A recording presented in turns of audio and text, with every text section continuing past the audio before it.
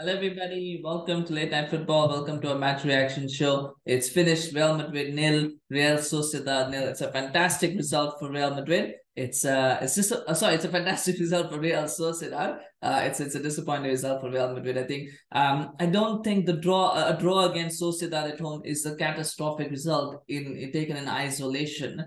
But when you think about the fact that Real Madrid are 5 points behind Barcelona now, the fact that they really don't want to be dropping too many points because Barcelona look just so good at the moment, at least so great anyway, you really want to be picking up points. I think from that perspective, it's a result that they probably would have thought of picking 3 points from, particularly given that Real Sociedad were coming into this game with about 11 injuries. It does make it a bit disappointing. But talking about Real Sociedad, they were absolutely excellent. They were really, really good. I talked about injuries, head injuries, but everything that Madrid did, it seemed that Sociedad had an answer to.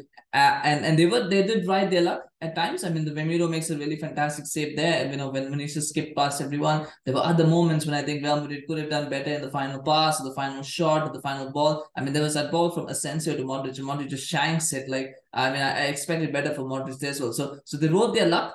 But at other times, they really were very, very, very, very good in defense. I mean, the number of times that there were blocks that were made by Lenormand in particular, I thought was just excellent. And the whole team performed as a team. And despite the setbacks that they had in injuries, they didn't let that affect them. They're like, this is our game plan. We're sticking to it. We're doing it. And that was great. And what I will say though is in that second half, when he made that tactical switch as well, Alguacil, where he had the two wingers, they're so wide, Kubo and Navarro, so wide. I thought that was fantastic because we don't normally see in the modern game wingers being as wide as they were. They're almost at the touch lines. And the reason for that was quite simple. I think it was because when you're facing up against Nacho and Camavinga, neither of them are natural wingers. So when you say wide and you've got two fullbacks who actually like to be more central, more in or cut more inside, you kind of force them to go against their natural game. And B, even if they come inside, you then got a bit of time to cut inside with the ball because it's staying so wide. It gives the teams an out ball, but it also allows them some time to kind of go inside. And even if they tackle at the end, there's still minutes that they're taken off. So it was a very good tactical switch, I thought, from Alguacil, and actually frustrated Madrid quite a lot.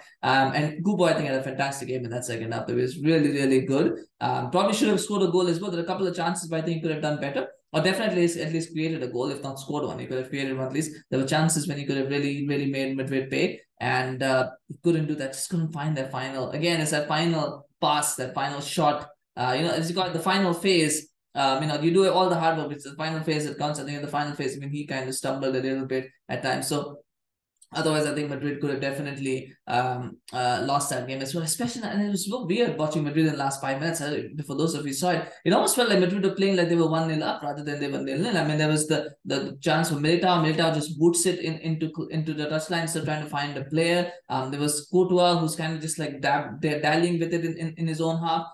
Inside the penalty box area. Like, I mean, it just felt like Madrid were almost like 0-0 and not 0-0. They were playing like they were 1-0 up or even 3-0 and not 0-0. It's just lack of urgency towards the end. It was surprising. But it was a tough game for Madrid. It really was. It was always going to be tough against Sociedad. But that's where the champion teams in the past have stood out, is the fact that even when they're not playing well, even when they're playing against a really stubborn opposition, you see them will their way to a win, will their way to a goal. They just find ways to make things happen, and this team couldn't do it. And that is a concern for Real Madrid. That really is a concern for Ancelotti, that this team couldn't do that because there are issues in that team at the moment. There are. Number one, of course, is the fact that Vinicius' goals have dried up. I mean, at the start of the season, I said he was probably the most informed player in Europe at one time. At the start of the season, he really looked like every game he could score a goal. Every game he was creating a goal. He was really doing well. Now all of a sudden, since the restart, he hasn't looked the player that he was before. He's kind of struggling. I don't know if it was because of what happened with Brazil at the World Cup. I'm not sure, but he doesn't look the same player that he was before the World Cup. Same for Fede Valverde, scoring goals, doing well in midfield.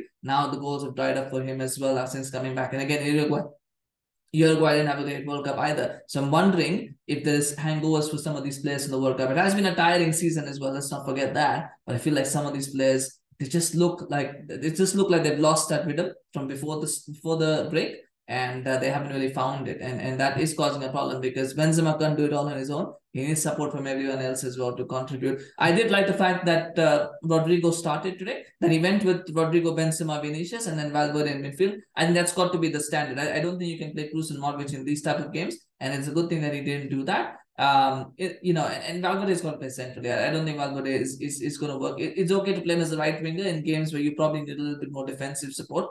But a game like this where Madrid need to win, I don't think I don't think that really needs to happen.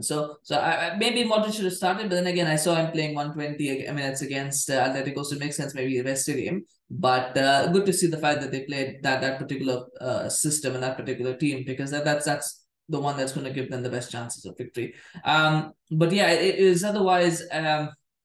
It is frustrating. It's frustrating if you're a Madrid fan, but if you're a Sociedad fan, it was really, really exciting. I will also make a special mention for Eduardo Camavinga. He might be my man of the match, actually. I know a lot of people might give it to Kubo, some might even say Remiro, but I thought Camavinga was exceptional again today. He was playing out of position at left back, but there were times when he was just marauding. He won quite a few challenges. He won the ball back quite a few times. He got caught out for pace a couple of times by Kubo as well, but that's to be expected because he's not a fullback. He's not a natural fullback, so that's going to happen. But I don't think there was ever a point where he looked overawed. It looked like Kubo had got the better of him. It just, it was a very even duel, which I think is a credit to Camavinga, and that's the beauty of the guys. And when you play him in central midfield, they play him in left back, he just looks good wherever you play him. He's such an exceptional player, and we've seen a very good midfield performance from Bellingham. Jude Bellingham. So we saw a very talented midfield and Jude Bellingham. Earlier in the day, I've seen another talented midfielder, not playing in midfield per se, but putting another good performance in Camavinga. I think we've got some really, really talented youngsters. I mean, there's other talented young midfielders as well around the world. So there, hopefully, a few of them can meet the expectations that we have for them, because it's a wonderful time. To be a football fan if you love watching midfield performances, because there's a few really good midfielders out there. But otherwise, yeah, it's advantage Barcelona, really. I mean, they'll be the happiest ones with this result. Second and third team play each other, both of them draw. It's 2 points drop for both of them, and that obviously benefits the first team, the team in first place. And Barcelona will be very happy with that result.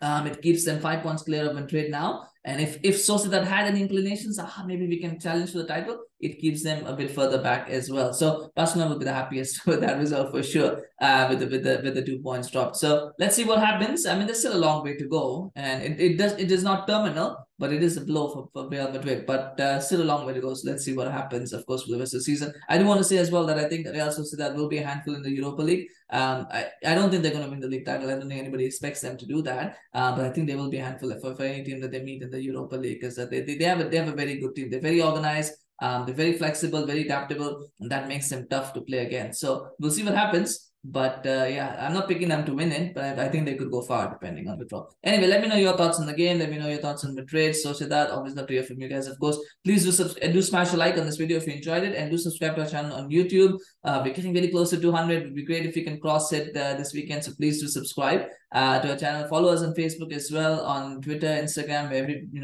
to support us, because we appreciate your support and want to keep this channel going. So that really helps us out. Thank you so much for watching. Take care. Bye-bye.